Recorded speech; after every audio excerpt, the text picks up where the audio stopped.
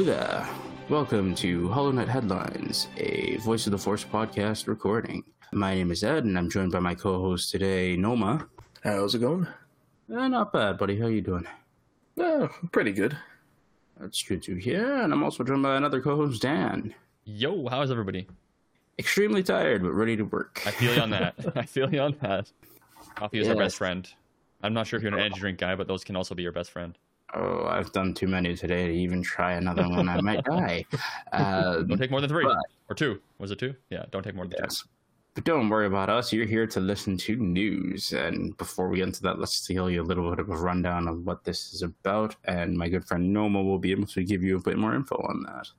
Yeah, so here at Holonet Headlines, we are here to bring you the latest information on everything Star Wars we can find. We usually divide those into categories, which are video games, TV shows, comics, books, movies, general news in the fandom, board games and miniatures, and events. So yeah, we try to bring you everything that we can find on new Star Wars news. And if you guys have any comments or feedback or just want to let us know what you guys think about anything we talk about in these episodes, then we'd love to hear from you. And Dan, do you mind telling the listeners how they can get a hold of us? Sure, yeah. You can get a hold of us through various means, and you can contact us through the website at www.voiceoftheforce.com, where you can find all of our episode posts with new information, episode images there, because some podcast platforms don't accept those. They just have our normal art for our podcast logo. But we also have alternate art sometimes. It can be up there. And you can find all the links like you can in the podcast feed there on every episode post. You can also find our store there to buy some merchandise like t-shirts and things. I think we have like mugs and like pillows and like face masks and stuff. It just adds it in there. So you can have our logo on your face if you want to. I don't want to, but you could. You can also email us at glowing endorsement. Yeah, voiceoftheforce@gmail.com. And you can put in the subject line Voice of the Fans and let us know what you thought of this episode. And you can also find us on Twitter and Instagram at VoiceForcePod. And if you do that, you can retweet our episode tweets on Twitter. And you can also share your story on Instagram to let everybody know that you listen to the Voice of the Force podcast. You think it's great and you want them to listen and to grow our listener base. As well, you can also listen, rate, review, and subscribe and follow to the podcast on Apple Podcasts, Google Podcasts, Spotify, Amazon Music, and wherever you listen to podcasts. Remember to review the podcast. It only takes a few minutes, and we really do appreciate it because it helps with, if someone searches Star Wars podcast on a podcast platform, it helps them see that podcast first and jump into it and see if they like it. So it helps with our visibility, and we wouldn't ask you if it didn't help, and it means so much to us. Also, you can subscribe for free, like we said, to get the latest episode as soon as it releases, or follow, depending on what platform you're on. Back to you, Ed. Excellent. Now, moving on, we have TV and movie news for you. Mostly TV news, but for all of you who have really liked the Bad Batch from Season 7 of the Clone Wars, and you want to see more of them, first there's a new emoji for Hunter. I think he's the leader of the Bad Batch. Yeah, he's got the headband. No, it's not. This emoji's weak. I'm gonna say it right off the start. It's his helmet. You could literally have a helmet for anybody. But hey, there you go. There's a new one. Yeah. So if this is something you're really interested in, go for it. They also got a poster for him. I think hashtag the Bad Batch for it. Is that how you get it? Yeah, okay. And it's all over. You'll see. It looks like Order 66 happening. I'm not sure. It looks like a really nice poster. There's also a young girl in there. We have no idea who she is. Yeah, so you see Palpatine in the back. There looks like it's a almost destroyed dropship. It's not the LAT. It's oh, you mean on the bottom right? On the top left. Oh, I think that's a Bad Batch like special shuttle thing they have. I don't know. It's like the precursor to the Delta shuttle, I think. Is it? Yeah, because it's an Imperial shuttle design. Yeah, it's kind of like in between Republic and Imperial, right? Yeah. So that's gonna hopefully this series kind of ties in Order 66 with everything else and that transition, because we know what happens.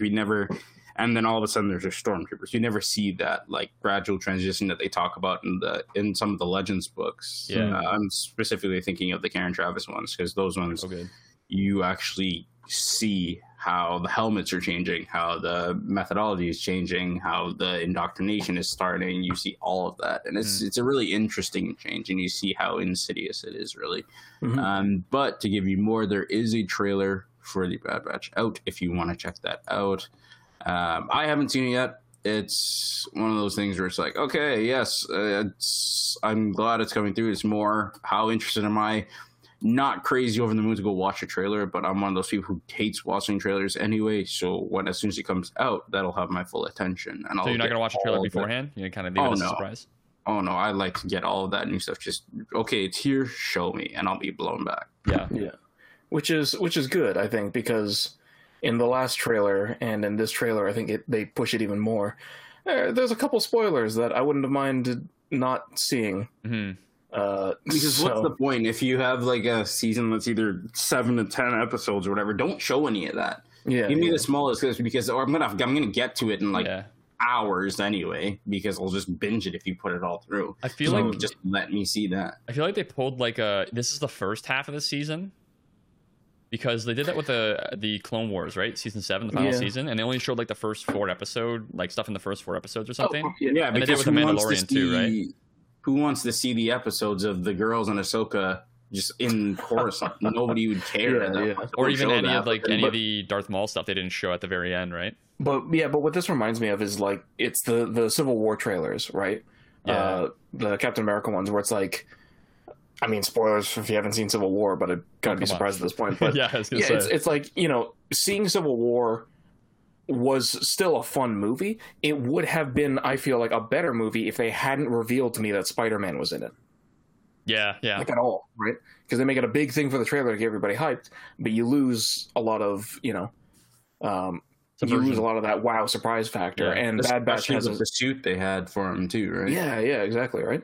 Yeah, because being able to see those eyes move and stuff. And Bad Batch has something similar in it. I won't say it, obviously, because I don't want to spoil it. But yeah, I saw it in the trailer and I was like, oh, that's super cool. I wish you hadn't shown me. Yeah. Like, that was my immediate response when I saw it. So, but I guess also speaking about that trailer, Dan, I think we were talking about this before, and you had a theory, or you saw a theory for the girl that I don't know if I buy. Yeah, I'm not sure about it either. It'd be really weird if it was the case. So in EU, apparently, there was a clone that Jango Fett had, or they made, from Jango Fett's genes or DNA, and it was the girl, and it was like a sister of Jango Fett or something like that. I'm not sure if it was like a sister or a cloned, like female, like genetically modified version of Jango. I don't know. But I mean, if we're seeing her this age in the Bad Batch, I don't think, unless they've like stopped her from aging or something like that, like there's no way she's a clone unless she's a newer clone. But yeah, apparently there was like a thing about Jango's sister, or like a clone that's like a sister to Jango or something. Yeah, which I immediately was very kind of like, I don't buy that, or at least it seems really weird to me if that was the case. Yeah. Only because I don't know if you read this, but the Jango Fett comic that came out that gave him his backstory. I assume you have, because we've talked about Death Watch and the Vizslas from that time. Yeah. So for those who don't know, in that Jango Fett comic, you do see Jango's parents for the entire first issue until his whole family's presumed killed by Death Watch. And so he does have an older sister. But the two things I immediately think of is I'm pretty sure she was a brunette, not blonde. I think you're right on that one. And his whole family were farmers. They're not soldiers, right? They were farmers who were attacked by Death Watch. Jango escapes, gets picked up by Jaster Muriel and Montross, and shit, that sounds like Luke Skywalker storyline. Kinda, except the only difference being Luke Skywalker wasn't there when his aunt and uncle were killed. Jango basically sees it happen. Yeah. But I mean, who knows? That is Legends now, so maybe that'll be it. But who knows? I also see on this poster here, we get the shuttle on the right-hand side, the cargo shuttle. That has a very similar resemblance to the one from the High Republic, but it also is the same not exact, but it's like the same model and stuff as the one that we see in Rebels when they go, like Ezra and everybody and Hondo are on the cargo shuttle, and you see like the Phase 1 Dark Troopers, I guess, like the droid versions. Those are the Phase 2s though. It was a Phase 2. Okay, so yeah, it was those that we see it on. So I'm assuming they're doing something of, trying to take some cargo from something or trying to stop something from happening. Yeah. Possibly Actually, sorry, materials. I should also clarify.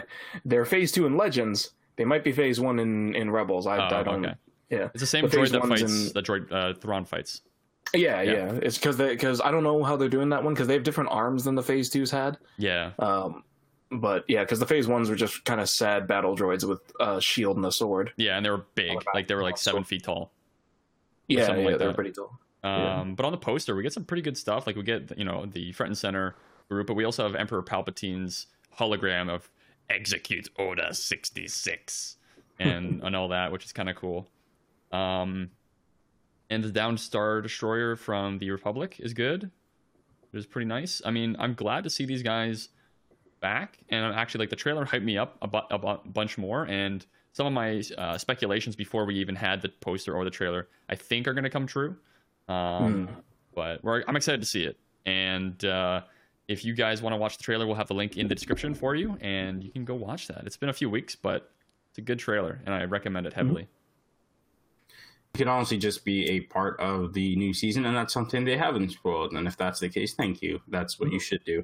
Now, I haven't seen this show, and I didn't hear news about it before, but back in June of 2018, the Force.net reported that Disney was filing for multiple trademarks surrounding the name Star Wars Detours. It's an animated show that was announced by Lucas back in 2009. So it's weird to see something that's from way back being dragged in like this without any sort of, I guess, mix around or change or Disney stamp, because it is a Lucas idea. So it was leaked on Reddit in November of last year, and that was quickly removed because, hey, Disney don't want anybody knowing that, right? Mm-hmm. So there's a website called The Vulcan Reporter. It says they have learned the long lost show will be coming to Disney Plus after 12 years since George Lucas first mentioned it. But no announcement has been made yet, and it's not been confirmed by Disney, so this is just pure speculation and rumor right now. It might be a surprise release for May the 4th, so that could be a thing. Do we know what this is really about? Again, this is one of those things where it's like, no, you know what? Good. If it's animated, are we going to get one more thing? I don't know where they could go with this. It might just be random things. It could be the production company talking about how they're making stuff. Who knows? It feels like I don't think they would do this, because that just seems like, why would Disney post a slap in the face to themselves if these guys had a bunch of good ideas that they just, didn't do? Yeah. Because one of the episodes apparently was called Dog Day Afternoon. I think they're kind of like your Saturday morning cartoon kind of thing. So it has like no bearing on canon. It's just like, here's R2-D2 and C-3PO walking through the desert, and they get into a problem. Oh no, Jinkies, This is one of those things I probably won't watch, honestly, because it's got like a 6-minute video that was leaked before, and it was called Dog Day Afternoon, and it featured Weird Al and Andy Richter. Oh, really? Yeah, and they're like a droid and something else, and who knows if they're singing or whatever. And so it's just like, dude, I am down for Weird Al as a droid. Don't care. There's a single episode of Detours I remember seeing, because they were, if I remember correctly, and I might be wrong, because it came out in like 2009, I think. Yeah, I heard it. I remember hearing about it. Yeah, so the only episode I remember seeing, which I think is when they started coming out, is there's an episode where it's like, oh, what was Obi-Wan doing once he, had left the Jedi, or once he wasn't able to be a Jedi anymore? It's like the Obi-Wan Kenobi series. Like, what if? Like, what's happening? Yeah, but it was like played up for like G-rated comedy, and it was just like he's at a diner and like a bunch of things go wrong. Again, vague recollections of it. Yeah, it sounds like a Saturday morning cartoon kind of skit. Yeah, basically, and I remember it was like 3D caricatures kind of style, kind of like big head, small body kind of thing. I think I remember chuckling a couple of times at it. It's good for kids. Like, it's a good way to get kids into Star Wars, especially younger kids. It's definitely more towards younger. Sorry? Okay, like, sometimes there's things that are good ideas, and they're just doing things to do them and then labeling stuff like that. Like, how many times have we said, oh, this is going to be great for kids to get into? It's great for kids. You stop dumbing things down for kids. Well, I think it's just that the violence in Star Wars, right? That's a big thing that people don't share. I'm sorry. Share with the kids when they're younger, right? Like, if I had a kid and I wanted to show them like the Clone Wars because it's amazing and I love it, I feel like that for like a 5-year-old is probably too much for a kindergartner. You know what I mean? No, because it starts off as that kitty villain of the week. Here's the moral of the story. They tell you it in the first little lines of, but I mean, the bad thing, and there's always darkness, and then the light will be found, or something. I'm paraphrasing terribly, but there's stuff like that. Like all this stuff. Look at what they did for 7. Look at what they did for it doesn't matter what age you want to introduce your kid to. We were like 7 when we saw episode 1. You know, true. and there was more. That's grade 2. You're a lot more mature at grade 2. Oh, trust me. Between grade 2 and kindergarten, there's a big difference. But what are they going to retain from kindergarten at that point then? I mean, flashy sword is cool. You're not wrong. I watched Darth Maul. Yeah, I watched Darth Maul get bisected when I was 7 or 8. Yeah, I could just see them like I was fine with it. This so like, Detours what thing. do you need this random droid thing for when you're 5 that has no connection to the big story overall? So when you go and start watching this, you're going to start looking for this thing. No, you like it, you like it. You don't like it, you don't like it. There comes a point where it's just like you're doing it to doing it, and it doesn't make sense as to why. Just stop that and focus on the bigger things and actually make them decent, rather than let's put our finger in every pie, and if it doesn't work out, well, no, forget that. You're just wasting a team, and you're wasting money, you're wasting time. They also want to have more content for Disney Plus, right? They don't have a lot. Like, if you wanted more content for it, they just pulled a bunch of random shows in and just made it a streaming service. That's fine. Just keep adding stuff to that. That's what this is. You don't need to do these little Star Wars random things at that point and pull all these things from back then. It's just like it goes to show more that you don't have anything in your head. You don't have ideas. You're just grabbing these things that, remember that one thing from EU we didn't destroy? Yeah, let's just bring that. That's basically what that last point was. And I see that, and it's just like, don't do that. Yeah. Either come up with the new things like you're already doing, or just grab stuff that no other streaming service has to give some people incentive. Like, I heard Bob's Burgers was on it. I was like, are you kidding me? And I went nuts and I jumped on it. And now it's only 2 seasons, but that's a thing. That's something. And I like having Disney Plus for it. It makes me want to keep it rather than just have it for Mandalorian and then cut off. Because we know 90% of the people did that. Nobody cares about, here's our princesses. Here's all the rest of Star Wars. It's like, no, there's Mandalorian. We had Mandalorian, and then after the holidays, we had Clone Wars Season 7. Exactly. So and people signed up for it. Yeah, and I mean, but I'm getting distracted now. I'm 50-50 on your point, because on one hand it's like, I see Detours coming out, and I'm like, I never like Detours was never something where I was like, oh man, I wish they brought this back from that one clip I saw and kind of like chuckled a couple times. And it's like, if you were gonna spend this money to bring Detours back, I'd prefer if you threw this into the Cassian End or the Obi-Wan series. But on the other hand, I am really happy that they're bringing back the Gennady Tartakovsky's Clone Wars. Yeah. Because that's going to be a lot of fun to rewatch. And I feel like it's a lot easier for them to bring back something they already have access to that's already been created and just format it for like streaming services than it is to, obviously make a brand new live action series. So I think the cost benefit is pretty good with these, because it's like. But that's what I mean by. Yeah. No, I see what you mean, right? But that's why I'm kind of 50-50 with it, because it's like, yes, it would be. It's probably really easy for them to take that, throw a little bit of money and have them re-put this out. I'm like, but again, money that you could use on the 2 series that you've got in production right now. Exactly. If it was for a gimmick or anything like that, upload it to YouTube for May the 4th. Simple. Yeah. Especially if they're like 6 minutes. Upload like 6 of them. There you go. But what's the difference between that and Disney Plus? Like, what would be the difference there? Because it's there and it's accessible to everybody, and it's a free thing that you don't have to pay a streaming service for. Because if it's such a joke, why bother? I think this is not like pulling people in. I think this is more like you have Disney Plus and you're like, I want to watch something Star Wars related. Oh, what's this? I haven't seen this before, kind of thing. Yeah, it strikes me as the same thing as having the Pixar shorts up on. Yeah, I could see that. But even in that case, the Pixar shorts make more sense to me because they're they're only shown before a movie, and you can't really find them anywhere else unless you watch that specific movie. Yeah, and there's kind of like a very niche cult following for them, right? There's a lot of people who enjoy those. There might be a cult following for Detours. I don't know. I'd be shocked. Because there is a cult following for like the Ewok Adventures that's being released, right? Or that released recently. Yeah, that's true. So they're like they released those like old school cartoons that really had like no people like watching them, but I think the people that did watch them, there's like a pretty big cult following with those. Anyway, for Ewok Adventures, I don't know. Yeah. Who knows?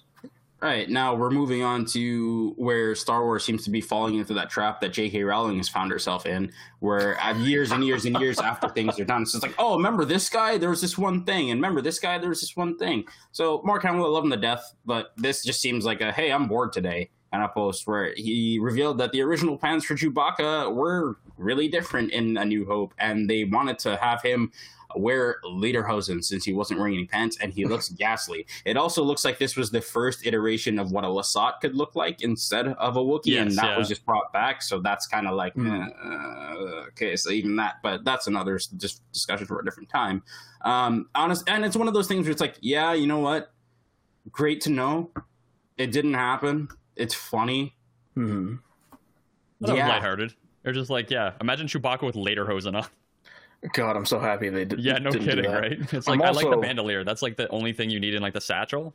Yeah, it's perfect. And I'm also so happy they didn't go with the original design that eventually did turn into the Lasat. Yeah, I like Lasat. God, that thing's haunting. Yeah, oh yeah. If they did the that, big furry lion one. Yeah, well, the one with like the huge bug eyes on the left, with the bald head, almost with a beard. Isn't that what they look like anyway? That's what the Lasats look like. I think Zeb, and I see that. And I'm just so that concept art was used to make the Lasat. Basically, they just repurposed it into that. Yeah. But they made it look better because God, he looks like a monster. Could you imagine the original concept in the art. 70s, like using this concept art and be like, "Yep, that's Chewbacca. Let's do like a full facial like mask and everything that doesn't really move very well." I'm like, oh, and exactly. Like I look at that left concept art, and I immediately think Mac and Me. Where it's just like that horrific. It was Mac and Me was like this E.T. I don't want to say ripoff, but it was kind of capitalizing on that E.T. stuff. Okay. So it was like this knockoff. But if you look at the Mac and Me model, oh my, it looks horrifying. I'm gonna look it up right now. To me, at least, because I don't like animatronics just off the bat. They trigger my uncanny. Oh God. Yeah. No, it's not good. Oh boy. That is terrifying. The positive thing I'll say about this, like, it's good to have people who are so into this, or you have like the first stage of production, the second, the third, the fourth, the fifth, the sixth, and you're constantly going over these things and finding designs. Exactly. Yeah. You need to do that. And I'd rather you have 10 of them than 2 because it shows that you're taking that much time. Yeah. It's the opposite of what you're saying with 10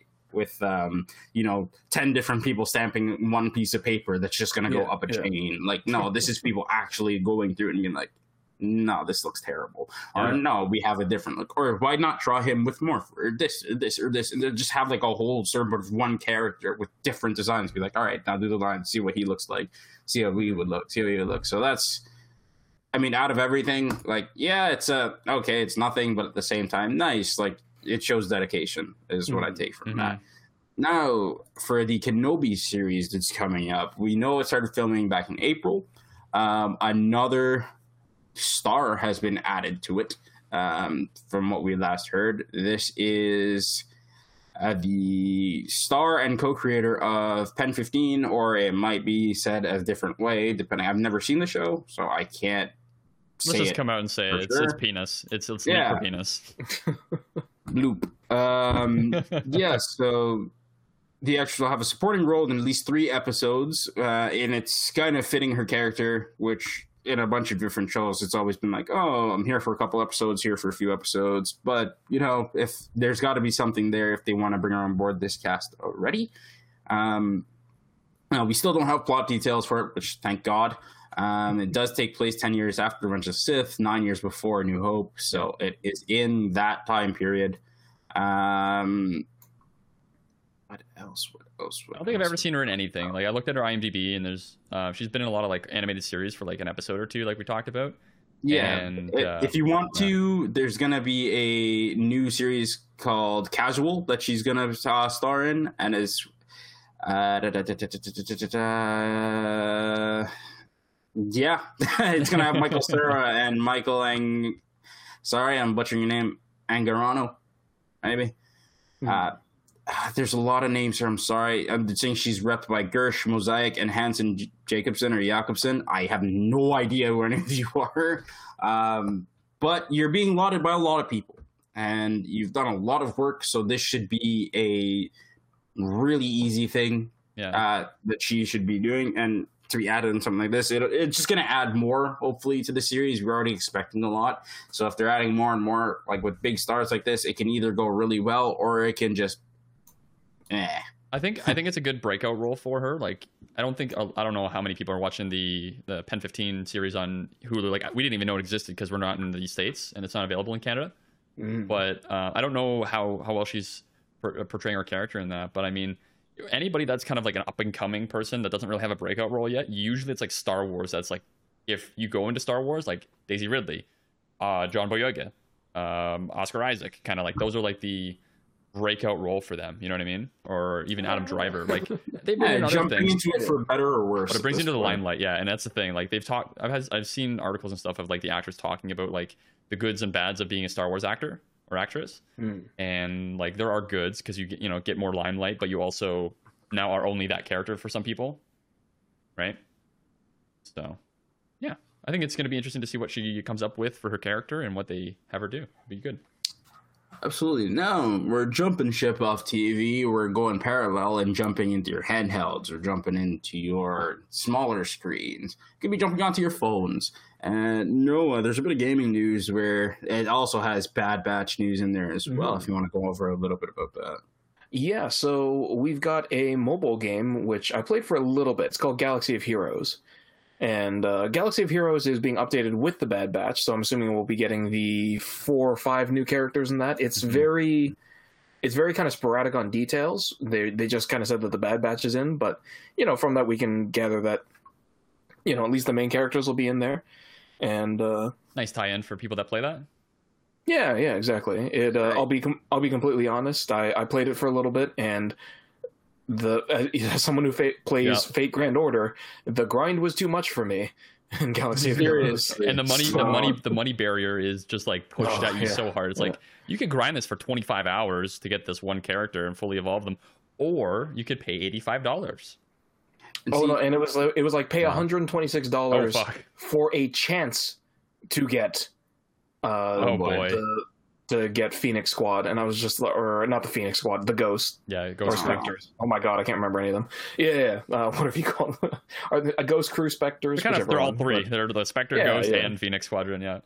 If that's just for a chance, that chance better be 99.9%. Right? Right. Gotcha. And usually, the one thing that stopped me from playing this is that Instagram had those, like those little ads, and they go through different characters. As soon as I saw Rey had more power than Darth Vader or Darth Revan, I completely just went for it, because you're full of shit at this point. I'm sorry I'm cussing like that, but not like, fuck you. Ed's at the end of his rope this week. He's not going to filter. No sense to me. For a person who's not trained to all these Dark Lords, and you're going to be like, no, she's stronger than them. I don't believe in anything that you put at that point. And you're charging people money for this garbage. You should be ashamed of yourself.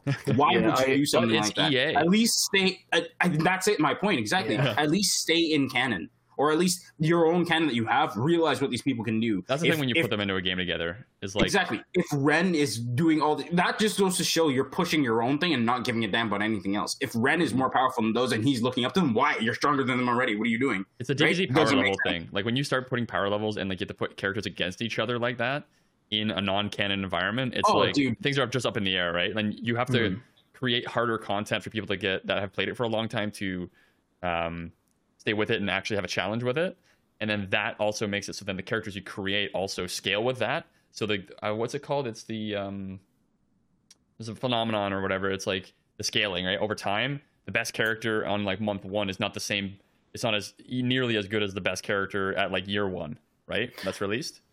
See, if power levels meant anything in Dragon Ball before Super, if they meant anything before Super, it's long gone, because Krillin was able to take on Super Saiyan Goku and nearly them on Dragon Ball right now. Yeah, well, and ironically, sorry, just with what you guys are saying, ironically, because I only play 2. Now we're getting to gacha games. I mean, this is a gacha game, so I guess that makes sense. But like, I play the Dragon Ball. I actually play the Dragon Ball gacha game.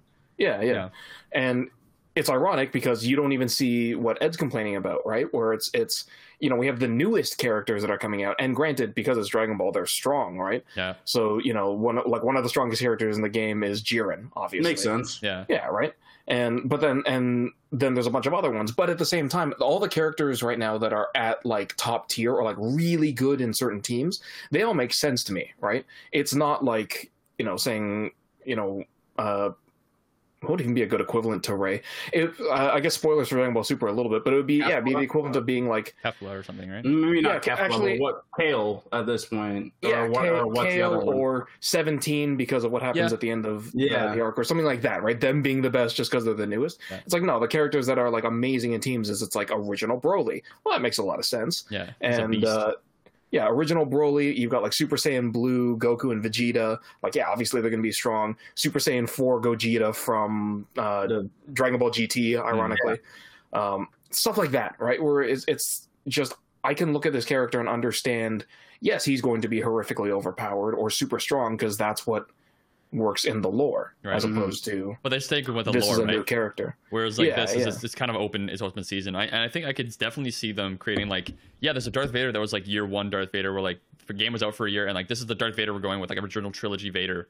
And then like as time goes on, they're going to bring out another Vader you can get that's different, has different powers, is stronger, and like, you know what I mean?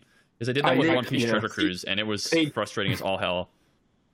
They did do that, and it's funny you mention it because there's a Darth Revan and there's a Jedi Knight Revan, right? And they're still weaker than Rey. So that's all I want to say about that because that really irks me to that point because like you were saying before, let's do something for kids. Now you're exploiting people and parents. Oh yeah, but that's the kid's gonna see it and like, oh my god, Rey, oh my god, Kylo. Those are the ones they know because that's the one they've seen. It's only $70, man. I'm gonna tell you right now, gacha games are a really like hellhole of a microtransaction like hellhole. It is just the worst type of game that has come out. I miss the days of like you bought a game and you wanted to unlock Spider-Man and Tony Hawk's Pro Skater 2. You did stuff to get it, or you entered a code to do it, right? And the game is just the game, but you get everything. You don't have to pay to win, essentially, right? Trophy hunting is turned into just pure trophy hunting, and you really get nothing but the trophy for it rather than unlocking things. They should unlock things while you get trophies. You still get that. Resident Evil is good for that. Yeah. They'll unlock things with hitting certain achievements. You're like, okay, you're gonna do it again. But now you have this, and now you have this. That's cool. Well, it doesn't make you money once the game's bought. That's the problem. You can buy them after if you want. Yeah, that's I can't. But if you still want that challenge, it's there. No, but here we go. I can't comment on that because I bought Saint Quartz and Dragonstones, so I can't say anything about that. Fair enough. Moving on. Gacha gamer. Well, the only other thing I've got, and again, I feel like I'm just ragging on Galaxy of Heroes, so I apologize. I've heard it's gotten better at least from when I was playing. But the only other difference I can think of is I spent a week trying to grind for Sabine. I couldn't even get her. Yeah, that's frustrating. And I just spent 2 days grinding in Fate, and I got the strongest version of the free character that's in that. So there you go. You know, play with it honestly. At the end of the day, if you like Star Wars more than you like anime, then try out Galaxy Heroes, see what you think. But just it's an EA game, so just know that those microtransactions, and we are not responsible for your wallet and or credit card bills. Yeah, exactly. We're not responsible for your addictions. Yeah. But speaking of EA-related things, the other gaming news that we have is that there is a KOTOR remake that seems to be confirmed. There's a article that we've got here where it is MinMax's Ben Hansen is interviewing Jason Schreier of Kotaku. And I won't go into that fully, but basically as he's talking about the whole thing, he's talking about the fact that KOTOR isn't going to be done by EA. Thank goodness. No more microtransactions. I mean, we'll see, right? But it's being done by Asper Media, who I hadn't heard of. But Dan, you were telling me they did the ports for KOTOR 1 and 2 to mobile devices? Yeah. They had just brought out KOTOR 2 for mobile devices. And they had KOTOR 1 like a few years ago. And honestly, that's how I got through KOTOR 1, is like having it available to me at all times and not having to be on my computer to play it. It's just like I'm on my phone, I'm like, oh, you know what? I'm gonna play KOTOR. And honestly, the swoop bike racing was easier on the iPad than it was on the computer. Because it's like you actually just like you tap the screen to like shift gears and stuff, and it's just using like 2 fingers. And the tap controls were really responsive compared to like the keyboard controls I found. So yeah, I'm excited. Fair. I'm hesitantly excited. I'm definitely more excited than I would have been if someone had told me that EA or BioWare was doing the KOTOR remake. Definitely. And we will see. Because, the only thing that occurs to me is, okay, so, these guys have ported over the originals to mobile. That is fairly different, I would think. Granted, I have no knowledge of video game stuff. Or video game development, but I would assume that that's a fairly different process than remaking a game. For sure. So the only closest equivalent that I'll be watching to kind of get a handle on that although even then it's a little bit different, is there's another franchise I really like, Total War, and they're re-releasing a game soon, which is Total War Rome, the original, that a lot of people apparently like. Yeah, they're going to be releasing a remastered Total War Rome, I believe at the end of this month, actually.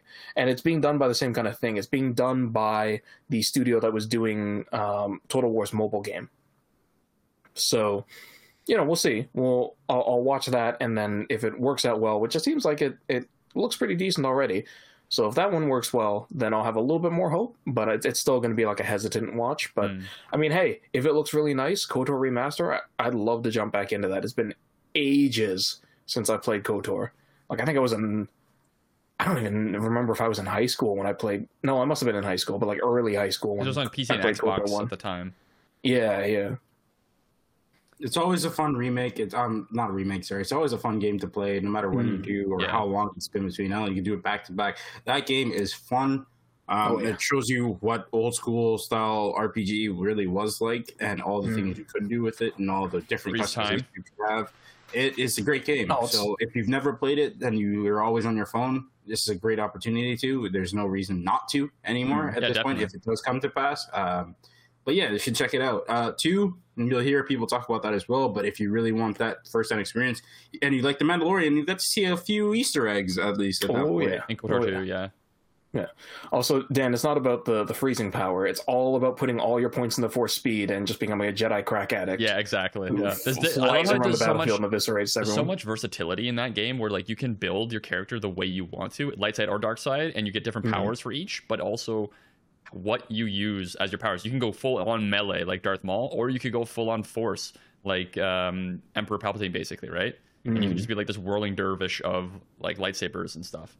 The one thing I want to say about this is years ago we had Lucasfilm, I think, shut down the fan remake of KOTOR, and if this is actually happening, then that makes a lot of sense, and I really hope that Aspyr is hired those guys to work on it, because they've done so much legwork on bringing this game back to life that I really hope that they got the job with this to work on this, That'd cool. If they announced that they were on the project, I would have a lot more faith. Yeah, or not faith, but I would be a lot more reassured. They were making it in the Unreal Engine, and my God, it looked phenomenal.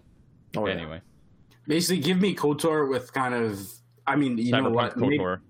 Maybe not, but I was thinking, like, you have Fallen Order assets, right? Like, if you were to do a kind of combat style like that, like, as an option, I mean, why would you not at that point? If you wanted an old school style, if you still wanted that, not turn-based per se, but, pause and do this, and more tactical, like a Dragon Age feel almost, then, sure, have that. But then if you want the action mode, like Fallen Order, oh, God. Yeah, cool. I would go nuts at that point. Exactly. If you... Oh, yeah, so I was going to say, exactly that. If you showed me KOTOR with, like, Inquisition or Fallen Order or even, like, Mass Effect 3 style graphics, like, I'm already there at that point. So, yeah, we'll see how it goes. And, I don't know, any other points that we have about KOTOR? I know we're all very interested in it, but... Yeah, the only other gaming news that we've got is there is a Tales from the Galaxy's Edge VR Part 2 that is coming out. And this time it's going to be featuring Doc Ondar. Featuring Doc Ondar. Sorry, I had to put that in. No, that's fine. I don't have either of you guys played Tales from the Galaxy's Edge? I've seen someone play it. This is VR. I haven't seen it. It's a VR game. I think it's only for the... Is it a game or an experience? Because that's a very different thing. It's like an experience, but it's like you... It's more of a game. Interactive experience, then. Yeah, like there are quests and things that you do in the first one. Yeah, and like you interact with people basically at Black Spire Outpost and whatnot, and you learn about things that happened in the past. And although I remember they were talking about Yoda in a Jedi temple with you were like a youngling at one of the modes. So apparently when Doc Ondar shows up, it's a magical moment. So we'll see what happens. I love the concept art is pretty cool. Because everyone knows Doc Ondar, right? He has like the Darth Maul like probe droid with like the top of a pit droid on top of it for his like servant. Do you see that? It's pretty cool. I'm forgetting the name of the race, and I'm gonna use the in-universe slur. I apologize. He's one of the hammerheads. Ithorians. There we go, Ithorians. Yes. These are the guys that don't know. Just a quick backstory on them. They have like 4 lungs, and they have the weird side mouths, and if they can rumble their noises, their noises. My God, their voices. And they can rupture your eardrums and all that. So these guys are crazy. I don't know why they bothered using blasters when they could just incapacitate anybody better than a stun. But that goes beyond what I want to know. So those are Ithorians. That's Doc Ondar. If you are interested in anything Galaxy's Edge or Black Spire Outpost, check this out if you have the VR capability. If you're not, watch somebody do it. Just be prepared because their head could be moving all over the place and you might get some motion sickness. The one thing I just want to say is watch out for Doc Ondar to drop that beat to blow your eardrums out. Whoop, whoop, whoop. Now, if you want to see the Ithorians' lungs in action, go watch that Gennady Tartakovsky Clone Wars because they have a scene with it and it's really cool. I have to watch it. I don't think I've seen that episode. Or listen to or read the Darth Bane series. That's all I will say because that will be spoilers for one of the books. I will not tell you which one. That is your job to get to. Now we're going off the screens. We're going on to the pages of your book. You could actually use a screen if you do a lot of reading on your phone. Either way, there's a lot of literature in Star Wars to be out, and we have new news for, I believe, the High Republic and a lot that's going on there. And Dan, if you'd like to give us a little rundown on that. Oh boy, do we, Ed. We have this really cool reveal trailer for a character, as well as the announcement for, I guess, a secondary announcement for this series. It's called The Monster at Temple Peak. And I thought it was like a test of courage, where it was like a young reader kind of book. But it actually is a comic series, a short mini-series coming out for the High Republic. And it's covering the adventures of Ty Yorick, who's an ex-Jedi, who is actually a monster hunter now, which is really cool. So sure. And her trailer is actually quite interesting, and it gives you a little bit of sneak peek of like the first few pages, where she's hunting a Gundark, which is really, really cool. And it just goes into talking about like the Jedi Order, since everything's going down with the Nihil and stuff like that. They're really taking notice of what Ty Yorik's doing now, and they didn't really elaborate on that. But I'm excited to see what happens with that character, and pretty good for that. Any comments on that? I mean, sorry. Go ahead. I was just gonna say it'll be interesting to see what happens here. Monster Hunter is an interesting profession to go into after being a Jedi. Mm-hmm. Well, she left the Jedi Council or the Jedi Order for becoming this. Yeah. So I'm not sure. It'll be interesting to see. That's about all I got. Ed? I just want them to give a good reason as to why. I think they will get into that. Like, I understand that people can leave if they want to, and I think they're starting to show a lot of this a lot more, rather than being stuck in this thing and that's it, and that's all you have, and if you leave, you die, or if you leave, you're ostracized. They're really trying to get away from that point. But again, what's the point of going through all this if you just are going to leave to do this? There has to be a really good reason, other than like, oh, I was bored, so I wanted to be a monster, and it's like, like, just give me good reason and then go for that, because you can make the coolest character in the world, and if they have a terrible reason for doing what they do, then it's just like, well, then you just lose half the interest in that right away. But yeah, exciting. There's more, and anything, honestly, this is what they should be doing, more so than Detours, more so than a lot of stuff. But they're doing a lot of things out there, right? Like, they're kind of spreading their wings and seeing what works. I'm just saying, the interest, we've been waiting 5 years, 6 years for High Republic stuff and all their new stuff to come into this. Devote all your time to it. Make yourself. Sorry, I'm just getting frustrated and not getting my words out. That's okay. You have this potential now. You've had the potential and it's been squandered. You are now using it. Abuse it. Make full for. This is when Gohan went Super Saiyan 2. Sorry, going back to Dragon Ball. He went Super Saiyan 2 and he was reveling in it. To the point where he did a grievous thing and should have just finished it and was like, I'm liking this too much. I'm going to let you do that. You can with this now. That is what you should be doing. Don't just quickly do it and say, like, all right, we did it and see how good we were. No, show everything. Do everything. Go all out. If you want to do these side things, legit, give them to somebody else or just let them be where they are. They'll always be able to come back. This was 2009. It's 2021. Why now? You could do it 2030 for whatever. Fine. At that point, focus all your effort on this stuff right now and make it the best thing it can be. So people will just remember this and all that bad stuff from a few years ago. That'll be maybe never be a footnote at this point, but it can be close to that. To be fair, I think they're actually doing a really good job with everything they're doing. Like TV series, they're killing it. Books and literature, they're killing it. Like, but that's what I'm saying. That's what I'm saying. And continue with this because you are doing a great job. And they are. Keep doing a good job. Just stay on this. Yeah. If this is your next focus for the next 2 years, people won't be mad because you're giving them stuff and you're giving them new stuff. And good stuff. But exactly. Things like KOTOR, things like all that, those are nice things. But see, they're not being done solely by them. Here's Aspire. You guys take care of this. This is the thing. Redo it. Right. Great. Put it on phones. Great. Hey, this thing, give it to somebody else. Do that. Great. We're going to focus on this stuff right now, and we're going to make it the best it can possibly be. Just stay on that. That's I agree. It. No, that's fair. Yeah. Yeah, the next book that we got is The High Republic Tempest Runner, which is actually a canon audio drama written by Cavan Scott, which is the same person who wrote the Dooku Jedi Lost audio drama, which then got released into a script physical copy. And the publisher summary here is, as Marchion Ro's most trusted allies, well, as far as Marchion trusts anyone, Lorna D has carved out a place for herself as leader among the Nihil, but it's lonely at the top, and a Tempest Runner like Lorna is always watching her back for threats, whether those threats are from the Jedi or from her fellow Nihil. So I'm excited for this because we get a really solid cast with these books usually, and because we have the Dr. Aphra audio drama. And so I'm assuming we get voices for all the different characters, and they're usually shorter. They're usually about 5 to 6 hours, maybe 7 hours. And yeah, like all the different characters are all voiced by different people. So we get a voice for Lorna D, which is kind of cool, and probably Marchion Ro and a whole bunch of other people. What do you guys think of this? Are you guys excited for this one? Actually, I was on Audible, I think, after listening to Victory's Price, and I was like, oh, let's see what new thing I can get in the future or whatever. And I saw Tempest Runner. I was like, wait, Tempest Runner? I was like, why does it sound familiar? Yeah. And then when I opened things, like, oh, Lorna D, I was like, interesting. It'll be fun to see, kind of like from their perspective. But again, that's just it. It's in the current stuff, so the interest is there, and this is what you do.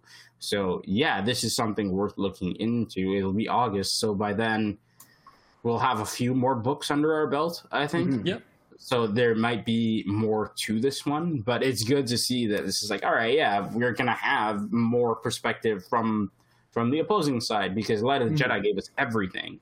And then we got a lot of one-sided stuff in into the dark and stuff like that. So it's like Jedi now perspective. Exactly. So from Tempest Runner and seeing like, maybe this is after the events of everything that have happened in Light of the Jedi. So it's like, okay, now Lorna D is one of the few who's just like, all right, true. This is going in a completely different direction. Let's see what I can do to keep myself alive. Yeah. That would be interesting. And maybe it'll tie into something else. And if they keep doing this kind of Avengers build-up style, that'll be great. And I hope they do, because they're doing well with it right now without like blatantly saying, oh, these are going to tie in somehow, right? Yeah. Yeah, I'm also very curious about this, because Lorna D was a pretty interesting character in Light of the Jedi, but all I really remember about her is cool ship. Yeah, the stealth ship. Yeah. She's got a really cool ship, and it's super, souped up. Advanced. And now she's scared of Marchion. That's all I remember. So it'll be interesting to kind of focus on a Tempest, especially that, right? Maybe we'll get to see who the new Tempests are. Oh yeah, like they've the new kind one. of shifted that stuff. Yeah, that's true. Yeah, this book releases, this audiobook releases August 31st, 2021, and the Temple Peak comic series releases starting August 2021. So it's about 5-issue series. So every few weeks you'll get a new issue. Yeah, the only other thing I kind of thought of, which just kind of made me laugh, was there's really only 2 ranks of the Nihil that you can make cool book titles with. Because it's like, Tempest Runner. That's a pretty cool title. I think there's a lot of play on words you can do with Tempest that'll make it cool. Yeah. And then, next you've got the Clouds. No, there's someone before the Storm, right? The Storm. And then the Clouds. Yeah, and Storm, it's like, like Herald of the Storm, or, like Calm Before the Storm, or something like that. What do you do for Clouds? Yeah, you don't do much. Killer Cloud Boys. Spooky Cloud. It's like there's not nothing's much there. intimidating. Nothing's intimidating with like Cloud Kill is like the only thing I can think, and that's D&D. So I mean, even then you're kind of stretching. So yeah, it's just I don't know. That's just kind of funny to me. I'm looking forward to this. Nice. There's a new book coming out as well on October 5th, which is The High Republic Showdown at the Fair. And this one's written by George Mann. Yeah, it kind of sounds weird. I think it's a storybook, kind of like the not Lobaka, Buryaga book that we had. That was kind of like a side, kind of like what Buryaga experienced during the Light of the Jedi events. This one, though, I think it's a new story from what I can see here. It says the Republic Fair has come to planet Valo, and everyone is celebrating until the dreaded Nihil launch a surprise attack, and Buryaga the Wookiee and the other Jedi of the High Republic must save the day. So I feel like is either going to be another side story with Buryaga, or like that's already going to happen in another book, or it's going to be its own like unique story, which could be the case. So this one I'm not super excited for. Like Buryaga is interesting enough, I guess, but if this is already mentioned in a book, it's not a pertinent read because you already get the story. But the only thing I would say is the art. You get art of a lot of characters and ship designs and stuff like that in these books, which is really, really nice. That's true. So that's the only, I think, upside to something like that. Yeah, this just ironically plays into exactly what I was talking about, where it's like you can't really make a good catch line with clouds. Same kind of thing. Showdown at the Fair. That sounds like a kid's book that I would have read. This is a kid's book. Oh, okay. Yeah, so this is a story picture book. Yeah. Mystery of the Haunted Carnival, or like it reads like that, right? So yeah. Someone I read to my this is the High Republic's Chewbacca and the Forest of Fear. Yeah, pretty much. Ed, what do you think? Honestly, I've already been so negative. I'm just keeping my pass on this one. Yeah, that's fair. That's fair. This is not catered to us. Let's be honest. And we also get something that I have dreaded the thought of, but also enjoyed the thought of, is getting a collection of. I like to collect the alternate covers and stuff of things for like the novels and things, and like the limited edition, collector's edition versions. And back a while ago, they released out of print release Star Wars Thrawn Ascendancy Chaos Rising Book 1 collector's edition, which was like a nice book sleeve with Thrawn on the front with the blue pages like on the outside and stuff. And it is so good. I haven't unpacked it. It is in the packaging still. I'm leaving it there forever. But there's another one, and it is out of print media. And if you go to the website, which the link is in the description, it is Star Wars Thrawn Ascendancy Book 2, Greater Good. And it is $150 American, expensive, but you get some beautiful, beautiful cover art on this thing where you see Thrawn in his Chiss Ascendancy regalia and all of his like military awards and stuff across his clavicle. And man, does it look great with the like the orangey kind of background that's cracked, but also like the red page detail. God, this thing looks so good. It is limited to 750 copies worldwide, and you have a limit of buying 3 books per order. So if you want to get them, it comes out August 10th. So I'll be if you're going to get one or trying to get one, I'm going to be there trying to get one just the same. So hopefully you'll be fighting Dan for hopefully it. I get one, and if I don't get one and you get 3 copies, I will, let's talk. They'll fight you. Yeah. I will. Please get into Force choke range. I will pay money.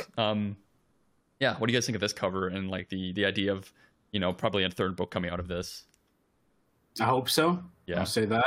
I can appreciate the art even if I don't get it myself. It just it's so good. For whoever put the time into this, kudos, because it is beautiful. Magali Villanueva. It is. Yeah. Villanueva, maybe. Villanueva, I think. But it's the red, really, so for me. good. I almost wish it was blue, just to The first one was. Okay, so that's cool. But yeah, it's a good cover, and honestly, it's one of those where you get this copy and then you get the regular paperback for like $30, and you read that one and you just look at this one. That's exactly what I did. I bought the normal one, and then I have this one in like a sealed package right now. Yeah. You need a bookshelf with enough space where you can actually display the covers of these, because the spine wouldn't do it justice. Yeah. So you need to, if you are getting this, you need to make room, because you want these on display. You want them in like dust covers and there's even a, if you have, like, sleeve that shows off the art. If you scroll through the pictures there, I don't know if you saw that. Okay. So it shows off like the front cover. It's like a picture frame, and like that's perfect. That's a perfect way to show it. Yeah, so it's No. good. It's cool, and this is something. It's definitely a good novelty item to have for every Thrawn fan. Well, let's hope that we get it. Okay, I guess I don't get an opinion. You don't so get an that's opinion, fine. Omar. Yeah, go ahead.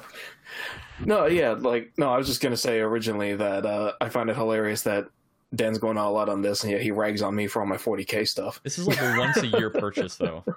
Oh, okay, that makes it all Yeah. better. No, I know, but it is really not, especially because we talk about this when we do Temple Archive stuff. Cover art's so nice, Yeah, and especially with there's a nothing on lot- the front. Like, it's just the picture. Oh yeah, and that's all you need. And Yeah. so you've got that, young Thrawn, who I think looks really good just in itself, right? You kind of I can see him evolving into the Thrawn that we're used to in either Legends or Rebels. Mm-hmm. But there's just really nice color contrast too, right? Because you got his blue skin, you got the red eyes, black hair, black uniform, and then that's nicely offset by this fire orange glow coming from behind them that plays a nice contrast. Plus, you got those little cracks and stuff in the background. That breaks It's it just up. really nice, right? And yeah, and there's a really nice way where all the cracks kind of end up pointing towards Thrawn, which is a nice little, Oh, really? I don't want to call it artistic tactic, but it's a nice kind of yeah. artistic trick they use, right? It's just you look at the cracks and they draw your eyes right to Thrawn, and it's got a really nice composition. It's got really nice color palette, and it's just obviously. I'm going to butcher your name, and I apologize so much for this. But obviously, Magali Villeneuve has a really, really good understanding of good artistic principles, right? Yeah. I think what I might do for the Thrawn Ascendancy books is, for our episode art for Temple Archives, is take this art and then make it the book cover or the episode image. Because we have 2 of them so far, right? And the third one will get another one, I assume. And actually, oh no. Thinking about it now, Noma, they're releasing Thrawn Ascendancy book 3 earlier in, like, I think it was September or something. So it's coming this year. So this is a 2-time-a-year purchase. Yeah. See, he's already backtracking. To be fair, I paid I think after taxes like $200 or something, right? But as soon as it was like sold out, you look on eBay, they're going for like $650, and I'm like, justify it however you want. No, and in all seriousness, it, right? Like, no, in all seriousness, right? Like, this is something where this is a good collector item. Yeah, exactly. I would do this if it wasn't for the fact that I hate trying to fight 750 people for copies of these things, and I've already missed the first one. You and I are going to talk. You and I are going to talk about this because off the podcast, because I figured out a secret for pre-ordering these good old books. And if you want to find out, you let me know with a VOTF or Voice of the Fans, and I'll let you know. If you message us on email, I'll let you know. All right. Yeah, that's the Thrawn Ascendancy book 2, and I think that does it all for literature. Yes. Now, see, if you are a collector of sports stuff, so you could be, you got to get those replica rings, or you got to get the jersey every year of your favorite team. Oh boy. This is something where, if it really appeals to the fan in you, as well as being a Star Wars fan, you can look at. I love sports. I thought so. That's why I gave you this one. Sports, but this was a little much even for me, and it's one of those things where it's like, okay, yeah, sure, you see this, but I feel like if you did wear this, you're wearing this in your home where you're watching a private game or something by yourself. You're not going to the stadium with this.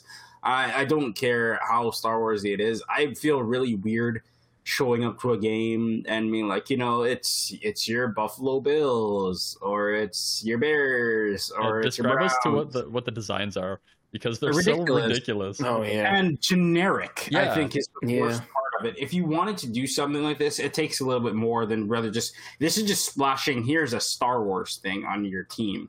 But when you look at the opposing team and you see that they have the same shirt, different colors, color swap, or palette swap. Sorry, it's just like, okay, how much should we pay for this? These shirts should be $10. I'm sorry. If they are more, how much are they? Let's look. They're $35. Are you kidding? American. Yeah. Oh my god. Yeah. And it's just another why. And it's like, I understand. Like, But shipping's free, guys. Oh, boy.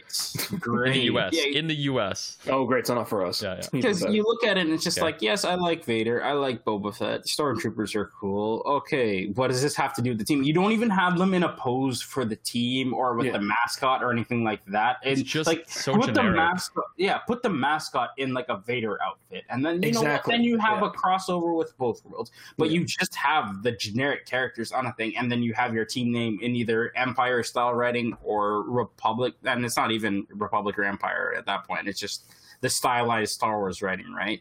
Just like you do that, and it's just like, I don't care. They have one if you're like a Marvel fan. They have one for what seems to be the Avengers as well, and it's the same thing. Even a Disney fan, like Mickey Mouse, at least he's in a football uniform. That's the only thing that I would say is actually okay. So like you could see somebody wearing this one, you'd be like, okay, you like Disney, and it's still, and at least it's got the Bills football. Yeah, and at least Mickey's got the Bills logo. Well, Yeah. and for the other ones too, he's got those ones. But Right, yeah, exactly. like it's a quarterback shirt, so he's got the ball and he's ready to toss. Like that looks cool. Like you could have Vader in that pose. You could have Boba Fett in that pose, like trying to snipe the receiver with the ball or something like that. Like that would be kind of cool.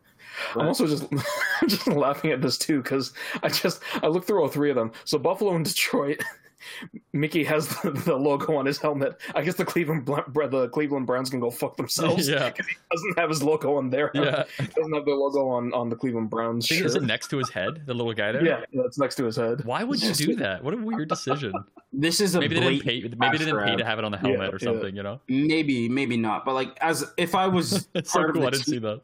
If I'm part of the team or something like this, I'm just looking at this and be like, I feel sorry. I feel bad for the fans that are being like, I'd say something at that point, and if it got me fine, it got me fine, whatever. But it's like you're trying to rob our fans. Like at least when you do a jersey every year or you do something every year, you put it out and you do some work with it. Like I love soccer, and every year a team updates their jersey. They have their home kit, they have their away kit, and they have their alternative kit, right? And it's just like, okay, cool. And I know people that every year go out and buy the jersey for their team. I've had one from like 2017 and I haven't bought another one. Does that make me a shit fan? I don't know. But at that Makes point, you a at least smart fan, only buying what you need. It's like I have something from the team that I like and I rep it. Cool. I love this team and I'll wear it. What team is it? Just so that people can Liverpool. start yelling at you through email. They'll yell at me all they want. I don't care. I've been read and I've gone through the ridicule of years. I was in high school and I had teachers coming up to me It's and a Buffalo laughing Bill, about doesn't my. it?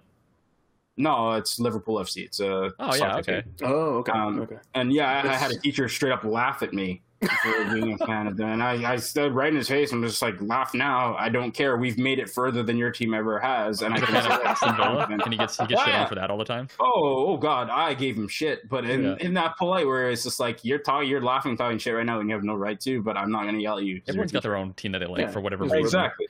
No, and that's. But even then, right? Because because I enjoy suffering, I'm a Leafs fan for hockey.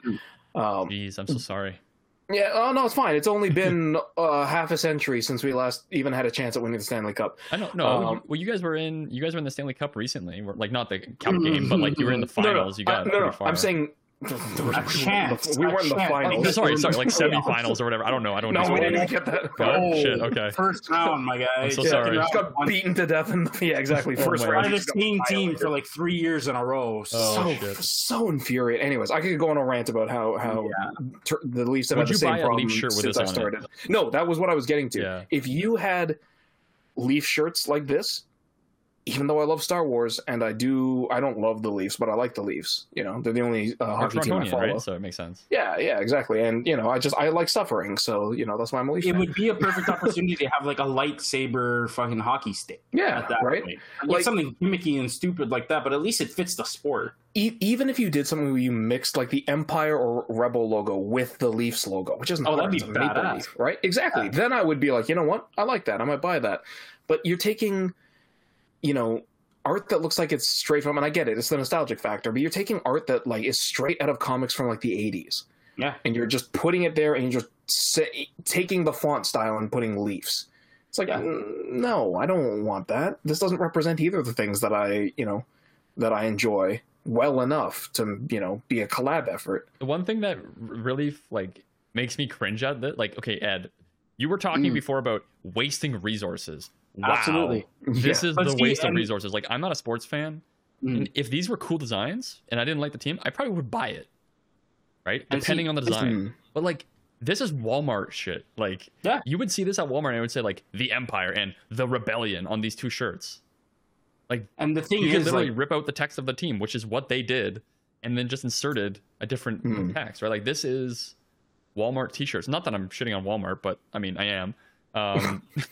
Like, some of the designs at Walmart are actually better than this. I like the art on these shirts. They're good art. Of course you would, though, because it's copy and paste. And the thing is, like, this is one of the things where it's like, this is another thing where like, here, you take this and run. It's collab. You're in charge of it. Where our name is just on it. So this is that, like, quote unquote waste of resources that it's just like it does nothing to them. I mean, all it does is it hits a different demographic. It hits that sports demographic, and there is a history. No, that's what I'm saying, though. No, it doesn't. Not really. At that point, too, like, how was I going to say it? Like, you have maybe kids, like nothing parents for here. kids. My first question as a sports fan when I see this is not that's cool. It's why. I shouldn't be asking why. Yeah, I should be. And you're a Star Wars fan as well. Let me throw my money at it. But no, when I see this, it's like, this is dumb. Yeah. Why would you do this? Or like, there's no effort into it. It's more disrespectful to both parties at that point. Yeah, I would because say you're so. looking at it like you're disrespecting LucasArts at this point and Disney by being like, oh yeah, we Star Wars did. No, you didn't. And the team would just be like, why the fuck is this associated with our team at this point? Because now, like, if you're a joke already, and now people have just another thing to laugh at you about. Right. And even with some, like, you know, we've gone after some of the clothing items that we've seen before, right? With like the bags and some of the other stuff. But even with the bags, even how much we were saying we didn't like the Boba Fett bags because it was military camo and it's no red and it's just stuff like that. At least there were things in the bag where you could see the thought process. Like, you know, when Dan was saying, oh, the zippers are all like the braided Wookiee hair that Fett has on his armor. It's like, wow, that in itself looks like it took more effort and thought planning than this entire shirt line did. Yeah. And it's just, there was no thought. It was just, let's Star Wars it. Okay, let's throw this on. Okay, we did? Okay, great. Okay, cool. Yeah, so I don't want to spend any more time ripping on these shirts because they don't deserve it. Something that does deserve a lot of our time because this is a series where they actually do put in work and they do want to give stuff to the fans. Again, we're going back to the Black Series and their figurines, so more collector's items for you.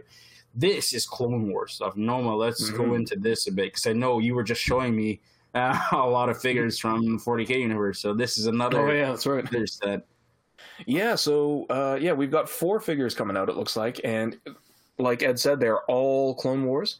So we are getting the armored up versions of Obi-Wan and Anakin, and we are also getting both of them generals, and we're also getting, I don't remember this guy unfortunately, but clone pilot Hawks. Yeah, I don't recognize him either. But didn't he die because he was they were crashed or whatever, and there was a squad in the back who was able to make it out, but he couldn't because he was trying to like keep them alive somehow, and he just I can't remember. I think I'm pretty sure it was a stranded crew. He died before the rest of another squad or fleet was able to come and save these guys. But he had kept them alive as long as he could, and they were alive because of him. Yeah. Now, because it's really weird to mention a pilot. The only time I mention them really going in depth with a pilot who wasn't immediately shot down in his ship or anything like that is that episode. I'm struggling to remember the name of the episode. It seems like I was just gonna say that's the other thing that I find kind of funny is I'm trying to remember a single clone pilot who I can remember the name of and who doesn't die in the same episode that he's introduced. Yeah, this one. So this is unique. I just read through a little bit of the article here, and it says one thing they want to do is make sure that like this is like a unique character. This is the only pilot that we've seen apparently that has this unique style of helmet that kind of looks like a hawk, a little bit. With the so it is wings a and unique stuff. helmet apparently, which is why they wanted to make it a figure. Okay. I don't think he had a big point. He might have died immediately, probably, but he had a name. Yeah, because the only other two I remember are Axe and Oddball, and both of them die in the same episode. Well, in the same scene in Oddball's case. In this, they both bite it as soon as they're mentioned, right? But then the other character we've got has a little bit more of a story. He's actually in a couple of episodes at least, because we're getting ARC Trooper Echo. Nice. Yeah, and that'll be cool. Oh, yeah, he looks really good. I mean, I put the helmet on and leave it on, but he looks great. we always saw Echo and Fives like they were their own kind of team. Really, and it's funny that we see Echo here now, and they've done him here now because he's showing up in the Bad Batch as well.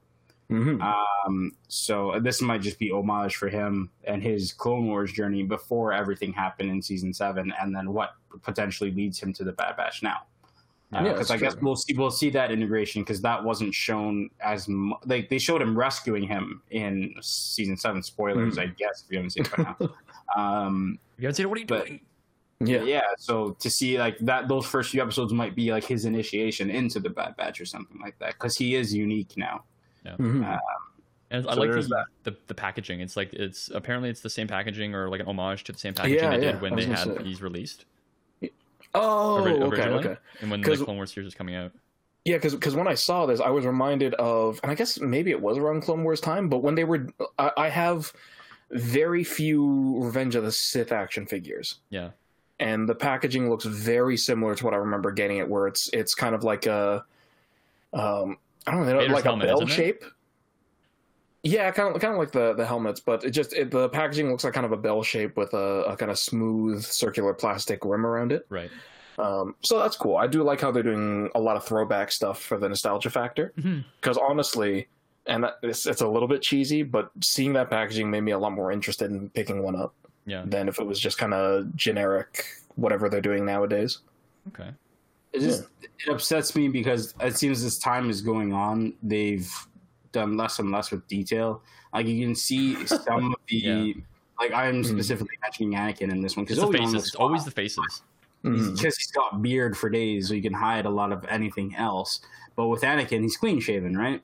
So when you look for the scar, you can't see his face. It just looks off when you look at him. Like he looks like Cal Kestis more than Anakin.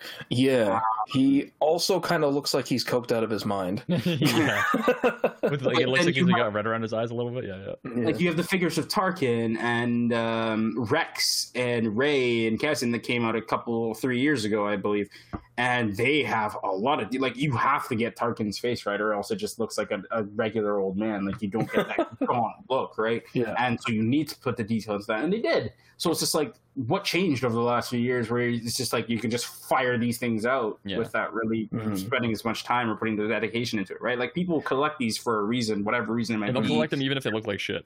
Yeah, so like give somebody incentive for it, right? Not just saying like I have to because I have to. Let them say I have to and I want to.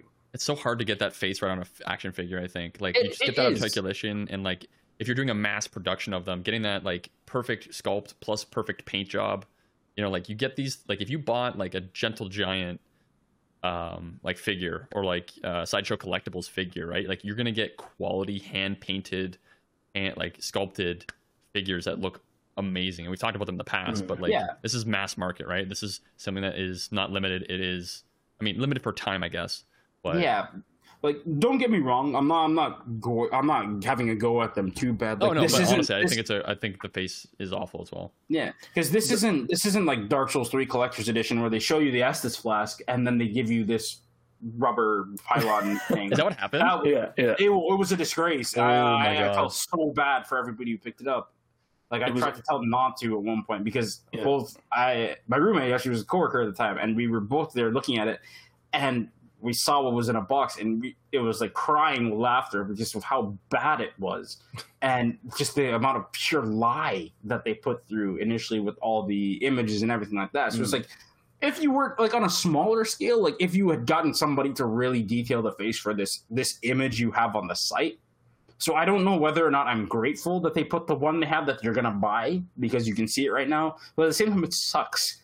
It's like you see it, it's like you don't want to get the full set now because he looks like such a joke, and you're waiting for like the rerun of it or like a different kind of look to the video or just an update where it's just like, you know what, we messed up. Sorry, go ahead. Oh no, sorry. I was gonna say, like, just in that same vein, it always kind of, and I don't think they did it for these figures, but it always makes me laugh when I hear like, oh yeah, you know, they took this actor into a booth and they scanned them 360 so they can, you know, get their face perfectly mapped for the action figures, and then the figure comes out and it's like, that looks like it looks like you took a picture of him and then melted him. Yeah. Exactly, and it's not time for that yet. That happens at the end of the series. But the big thing for these is, sorry, Ed, you continue first, and then you go first. You go first. It's like you also have his picture on the side of the box, so it's like you have that look, but then you have this. What are you doing? Like you, I wish you almost didn't have the picture for anyone there. That way you could be like, huh. This kind of looks, sure, it kind of looks like I'll buy it. Rather than like, oh my god, the difference is glaring right here, right from when you pick it up. So that's gonna harm them in the end. So the last thing I want to say about this is that when you get characters, like the only reason I don't buy these is because like if you want to spend all your money on Thrawn books, well, there's that. But also it's like I don't have a place to put these. Whereas one book is fine, but like this, it's like there's a hit and miss on these. Like the figures with the masks look great. The figures without mask or removable mask, when you take their mask off, like Anakin looks like he's got spaghetti hair, and he's looks like he's made of wax, like his head, right? And then like Obi-Wan, his beard looks great, but his hair looks like spaghetti, and he has a good face structure. It's actually not bad.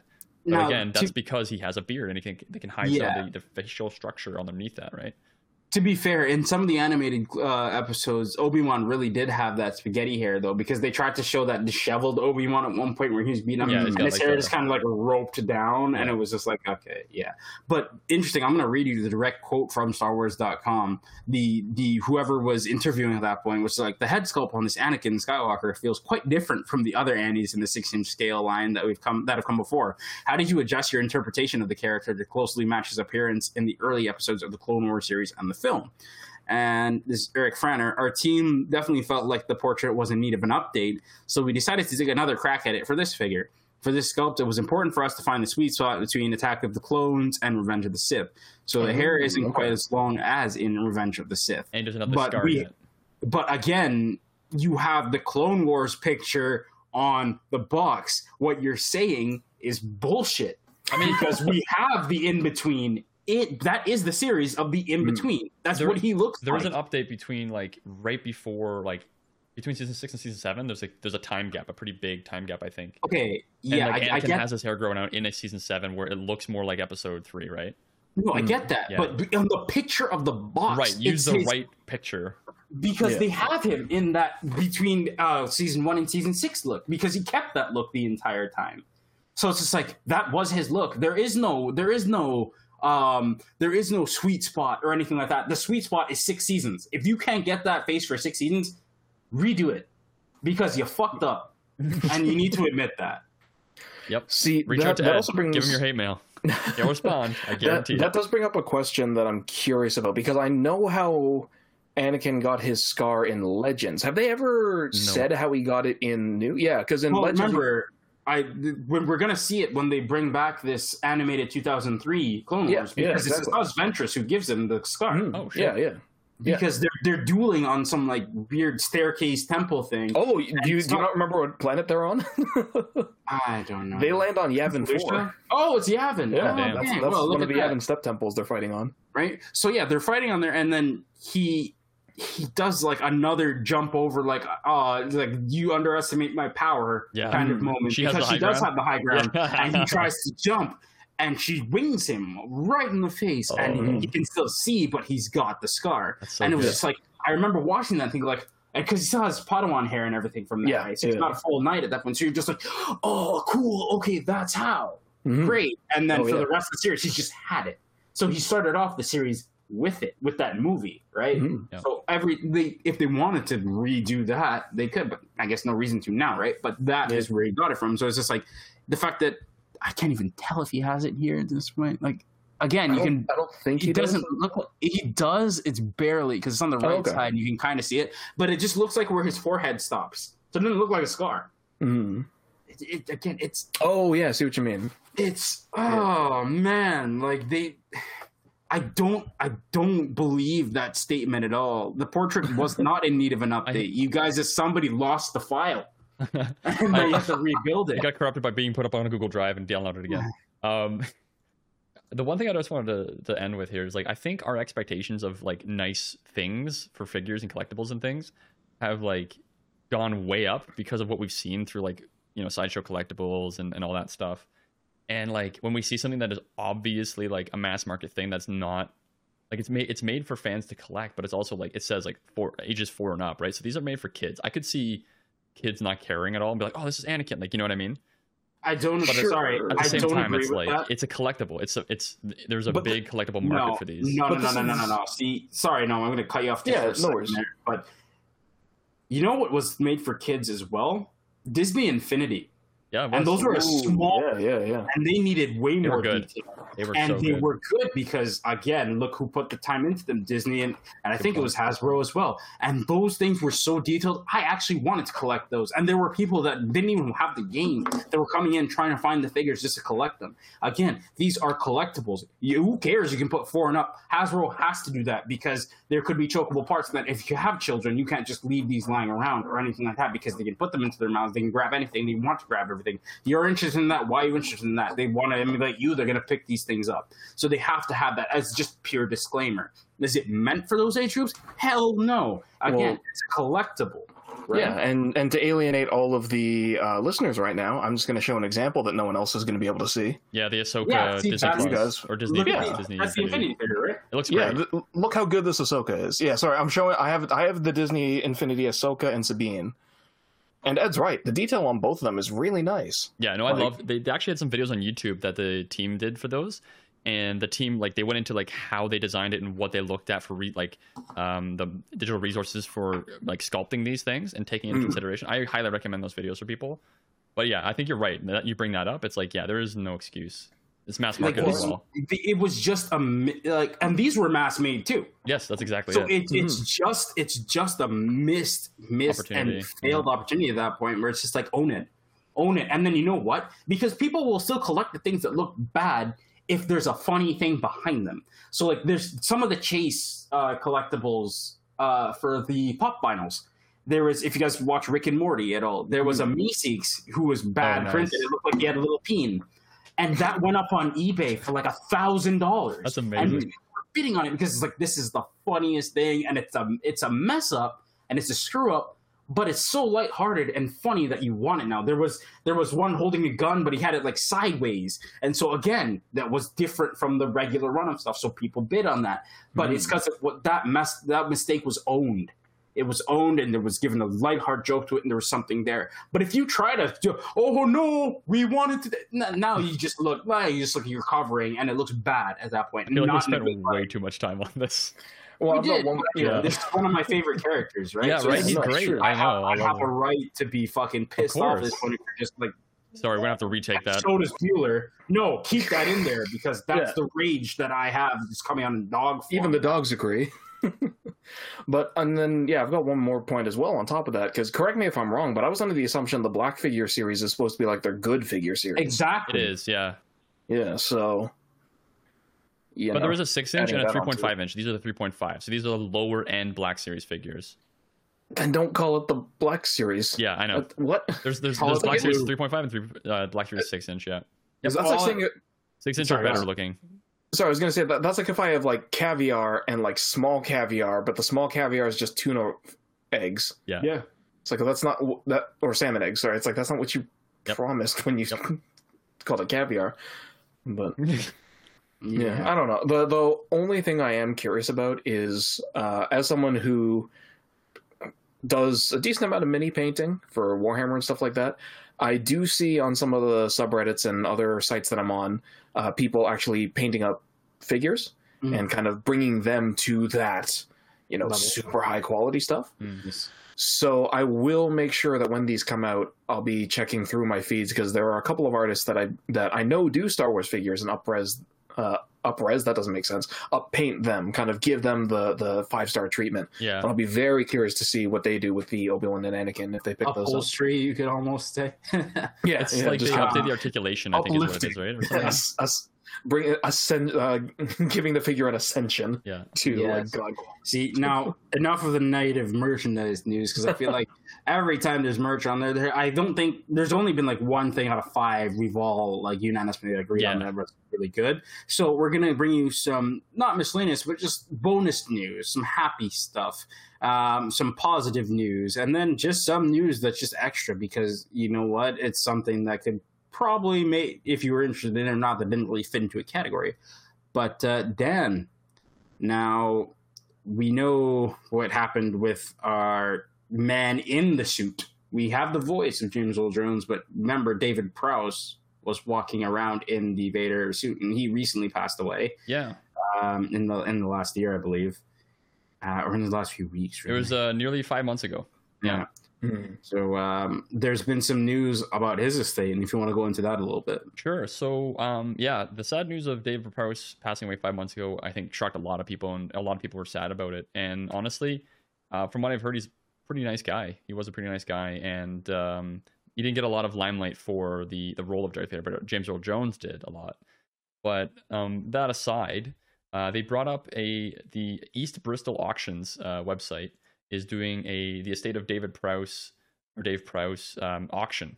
So you can go on to the link I'll put in the description, and basically they're selling all of the merchandise and stuff and autographs that he's gotten from other actors. Some of them are personalized specifically to Dave Prowse. There's pretty, like, you get everything in here. There's even like figures and things that have Darth Vader on them, stuff like that were owned by Dave Prowse. The nice thing about this is it's not just like, oh, we're gonna sell it and like pocket the money. This is actually going towards the benefiting the Alzheimer's research of UK, and I think that's a really good cause to have all this money go to, because you can sell these things for quite a lot of money, and if it goes towards a big charity like that I think Dave Prowse had a really strong connection to, I believe suffered from Alzheimer's disease to a degree, and I think it's a really good way to honor his legacy and to give back to research to help treat and cure, eventually, hopefully, Alzheimer's disease. So yeah, I'll put that in the link for everybody, or in the description, so you can see that. We have other news that is actually more, I guess, upbeat. I mean, gets your blood pumping a little bit. And it's the final Star Wars Rival Run weekend, which is approaching. And it's sold out, unfortunately. But if you did register, good luck. And you can participate. I think it's like a virtual run this year. So you do, I think it's a 5K or 10K run. And you register for it. And they send you in the mail like your medal that you got for participating in it, which is really cool. And if you chose the light side or dark side, it depends on which one you chose. You get that kind of corresponding medal. So good luck on that, and hopefully they have some more Star Wars running weekends in the future. Probably not the rival runs, but yeah, that's kind of nice. Mm-hmm. And the last piece of news that we have for today is actually something to do with Star Wars Galaxy's Edge. They're releasing an art book for this I think soon, or it has released already. The 256-page book with 300 images of concept art, actual photos of Galaxy's Edge and stuff like that.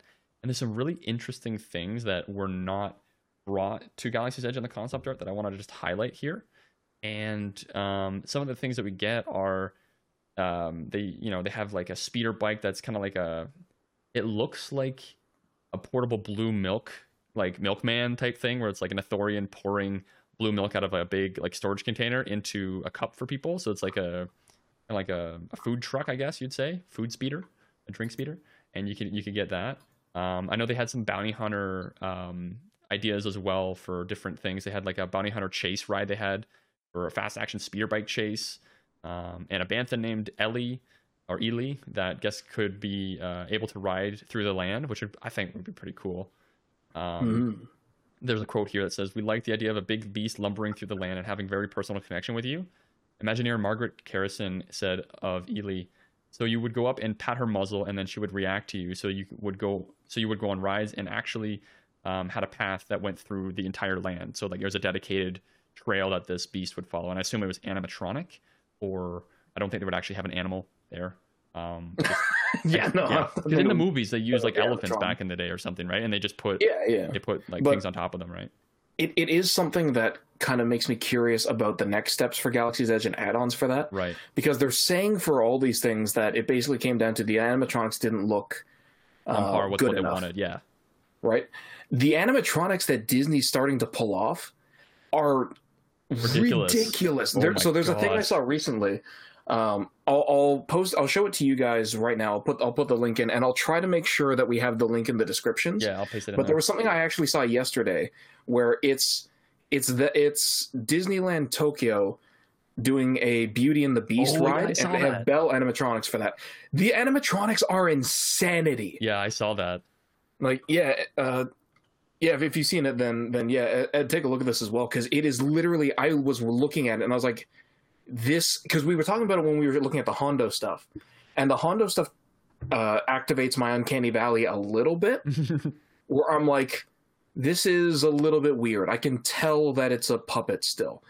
But I watched the Beauty and the Belle animations that they have, and I could not I thought it was CG when I first saw it. Yeah, it's creepy, but cool. Too smooth. Yes. G, or you'd think somebody was in the suit. Exactly. Was in it. And I mean, a big part of that I realized at a certain point was because in the first shot, she's the two shots that they show is Belle walking around with a lamp, and then her with the horse. I can't even remember the horse's name, but in the shot with the lamp's actually moving on its own. Like it's got its own weight animations. I don't know if it's animation or if it's actually, just programmed, or they just gave her a lamp that actually sways. But either way, it's like, man, if their animatronics are at this point, and granted, they're saying for a lot of them that their animatronics aren't up to snuff because they're aliens that they were working with it. Like, man, that's kind of shocking. Granted, all the people they're talking about are aliens, between the creatures and the alien bartender and stuff like that. So maybe that's the other difference. But still, it makes it so that if they're ever going to expand Galaxy's Edge and put these things in, I'll be really looking forward to it, because this Belle, like I was saying before, it doesn't activate my uncanny valley at all. No, like I didn't even get I'm not creeped out at all. It just looks like, oh, the cartoon's alive. Well, like I said, I thought it was CG at first, right? Yeah. The only reason I realized it isn't CG is in the second shot you can see a human in the background. Yeah, and you can see on his computer like the whole Yeah. mechanism and stuff like that. Yeah, well, just the fact that there's a human, right? I was like, oh, this is real life. But yeah, it's insane, the amount of effort that they're putting into this stuff just for the theme parks. I mean, I can see why, right? You got a once in a lifetime opportunity, basically, to go to, in this case, Tokyo, and see this hyper realistic animatronic stuff. I'm not a huge Disney cartoon fan. Like, I like Hercules and there's some of them I really enjoy, but I'm not a huge fan of Beauty and the Beast and everything like that. But I would go see this. Yeah, no, just to see it. And see, I got a lot of my Disney knowledge from Kingdom Hearts, and so that solidifies a different bond. Stuff, right? So for seeing something like this, the only thing I'm imagining now is see, you get this in Tokyo, then you'll get the North American version, and then you will get the Uncanny Valley. Be like, oh god. Yeah, if they make it look realistic, that's the downside. Which is what kind of happened with Hondo, where we had the Uncanny Valley, because it made it look like a real alien kind of thing. Well, the thing Ed's saying is the TV quality is gonna drop. Yeah, anime TV Netflix kind of meme, right? Exactly. Yeah. But all right. Yeah, it's exciting stuff. Indeed. All right, let's round this out now. Welcome to the outro for Holonet headlines. Before we really get into our final stuff, we do have to appreciate you, the fans of Star Wars in general, and we always do our fan pick of the podcast, and today's I think we have a few good ones. Noah, let's start off with yours. This was something that I believe a lot of people would really appreciate, actually, if it was to come out. Yeah. And ironically, I guess it's a little bit of a shot at the the black figures we were talking about, because this is the transition Anakin. I think it's a little bit closer than what they were talking about. It's true. But so the thing I found is by a user named uVillainM, and he did I assume it's a 3D render because it really looks like the style, but he did a Obi-Wan and Anakin, how they might have looked if the Clone Wars 2008, so the 3D Clone Wars, began closer to Attack of the Clones. So we've got an Anakin and an Obi-Wan that look a lot more faithful or not a lot more faithful, they look very faithful to their Episode 2 style. But also Clone Wars. But in the 3D Clone Wars style, it's really good. If you hadn't told me that a fan had done this, I would assume these were unused assets. And then I would have been angry, because it's like, why the hell didn't they use these? But one of the people in the comments points out something, which is basically, that they're surprised that they didn't have these assets. There's a user called, I might as well give him a shout out, Wes_bug, where he's basically saying he's surprised that they didn't end up using this in the Clone Wars, but at the same time, it does kind of make sense, because then you have to build whole new models, rig them up. Yeah, we might eventually get early Clone Wars stuff, maybe between Episode 1, Episode 2, because we got that one comic, the Obi-Wan Anakin comic, and I could totally see them doing an animated series in there to do some adventures with them, even if it's an Obi-Wan series was like 6 episodes. I just want to see how he gets down. knighted. Yeah, I want to see Anakin's trials and everything. Oh yeah, that'd be great. We get to Clone Wars and it's like, all right, I'm general and I'm a knight now. It's like, great. We knew you would be, but how? Yeah. What I would love to see is if they did. I mean, this is just pure fantasy at this point for me. But if they got Gennady Tartakovsky to come in and work with Dave Filoni to create, you make these same kind of models and do like a prequel to the Clone Wars 2008 series with this stuff that's kind of not necessarily aping, but drawing inspiration from Tartakovsky's 2003, I think, Clone Wars series. Yeah, that would be amazing. I would go nuts.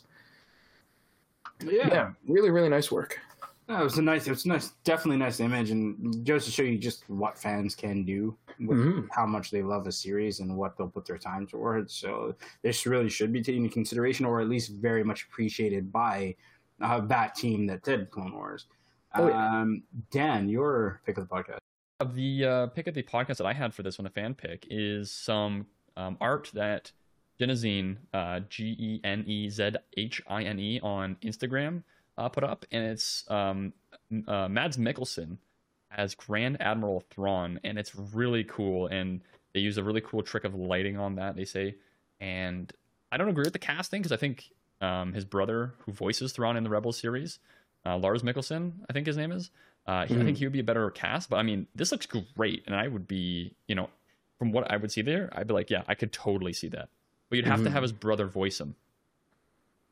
Or voiceover. Like, you know what I mean? Sure. I feel like if you have the Rebels Thrawn voice, you need that voice to come back. But I mean, we didn't get it with Ahsoka. So, we might get Mads Mikkelsen's interpretation of it, which would be interesting if he was cast. But yeah, I love this art. Very realistic. Very true to both Thrawn and to Mads Mikkelsen. So I'll put that link in the description. If you have an Instagram account, you can see it. Oh, yeah. Yeah, the only thing, because I'm with you, I really like this art. I think it does a really good job portraying Mads Mikkelsen as Thrawn. Yeah. The only thing that bugs me a little bit is the stubble. Yes. I don't see Thrawn with that stubble, but I'm curious because I don't know the user's process. Yeah. But I'm curious if they manipulated a photo, because if they manipulated a photo, then I can completely understand. Sure. I have no idea how you would get rid of that stubble and still make it look good. The one thing I can see it. Is they might have put the stubble in there if it's a drawing, only because the Thrawn or the Ahsoka series might deal with Thrawn in the unknown regions, and he hasn't been able to shave, right? So he has that stubble or like a beard or something like that. Have we ever seen a canon Chiss with facial hair? I think in SWTOR, not canon, but I think in SWTOR there was, and technically you can put beards on your character. But not in canon. You can custom do it, but the characters who show up in universe do not. Okay. They will have different hairstyles, but not facial hair. Okay. That's good to know. Yeah. It'll be interesting to see what happens with that. But, I'm down for overall, Eddie Mikkelsen. Let's go. Let's go. So for my pick, I was on Reddit, and I came across a post that was it was under merchandise, but this is just more collection, really.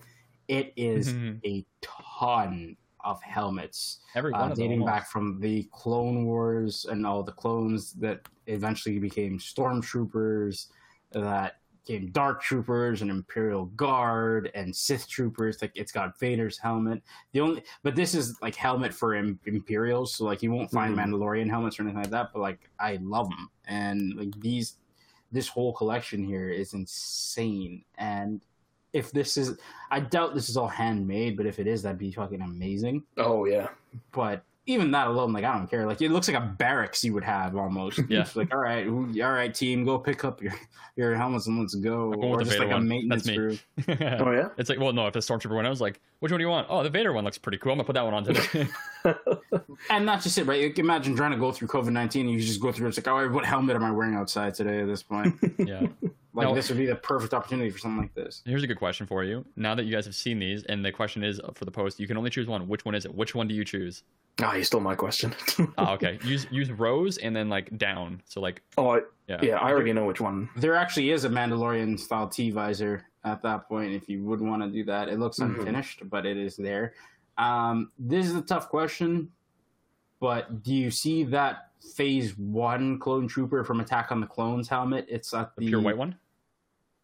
Well, a lot of them are, but bottom second to the last row. Yeah, you see it there, right? with the little That one I loved, and you've got like the ARC Trooper ones and the Omega Squad ones, kind of, or not Omega Squad, just the nulls, I guess you could say. Yeah. On the other side, that look really nice as well, because they're in that same design, just with different color strips. It'd have to be between one of those, probably the green one. You like the Phase 1 troopers? Yeah, nice. It's that not so much grimace looking mask to it, but just like they still look like the Geonosian kind of bug helmets, and I really like those. Yeah, that makes sense. Pretty good. How about you, Noma? Oh, mine is Commander Bly, 100%. Which one's that I love. So Bly is second row. He's fourth from the right. It's the yellow and brown with. I love the visor. Phase 2 Clone Trooper Commander with the enhanced tactical visor. Yeah. I love that look. I hate the colors. It's one of my favorites. I like the look, but I hate the colors. Yeah, the colors aren't my favorite, but I like that is the helmet I love the most. I like it. And yeah. Mine would be. It's tough for me. There's a couple that I really like because Galactic Marine's up there. We've got which one's the Galactic Marine? Galactic Marine is first row, far right. It's the purple with the mask. Like the Snow Trooper. That almost. one. The Cody one's really good. There's a bunch of clone helmets that I really like, but yeah, Bly is definitely my favorite. Yeah, I'm torn between the Commando, Republic Commando, top right, third from the right, and then the was it last row and fourth from the left is the Tank Trooper from Rogue One. Bottom row, fourth from the left. Oh, fourth. I was doing the wrong way. Yeah, that one's really cool. And it's all like weathered and stuff like that. That's the one that they have in The Mandalorian with Bill Burr's character in The Mandalorian. So that was pretty cool. I like those two. Those are probably my choices. And I think of it from the perspective, like reading the Hard Contact series, or the Republic Commando series, I guess, I won't say ruined because it sounds negative, but like there was so much description and dedication in those books where it was just like you had their helmets and they had like different frequencies and they had a heads up display and everything. And looking at some of these and just like, what would be the most, like, how would you get the most information on one of these helmets? And that's why I like the Phase 1 one so much, because it seems like you could have like a scrolling text kind of thing there without like getting that weird cutout of a visor where like it like cuts back up, so like you wouldn't be able to see it. But this one's like that strip along, so it'd be like you're looking through glasses, kind of, right? And still getting all that feed down like a Google Glass almost. Yeah, but I love that. Sorry, I love that scene that you talk about where Attain puts on I think it's Darman's helmet, and she just is looking at like 60 screens. It's like how do you process all this information at the same time? Because like there's so much information there, and there's targeting, and there's everything. She's just like, I just thought it was a helmet.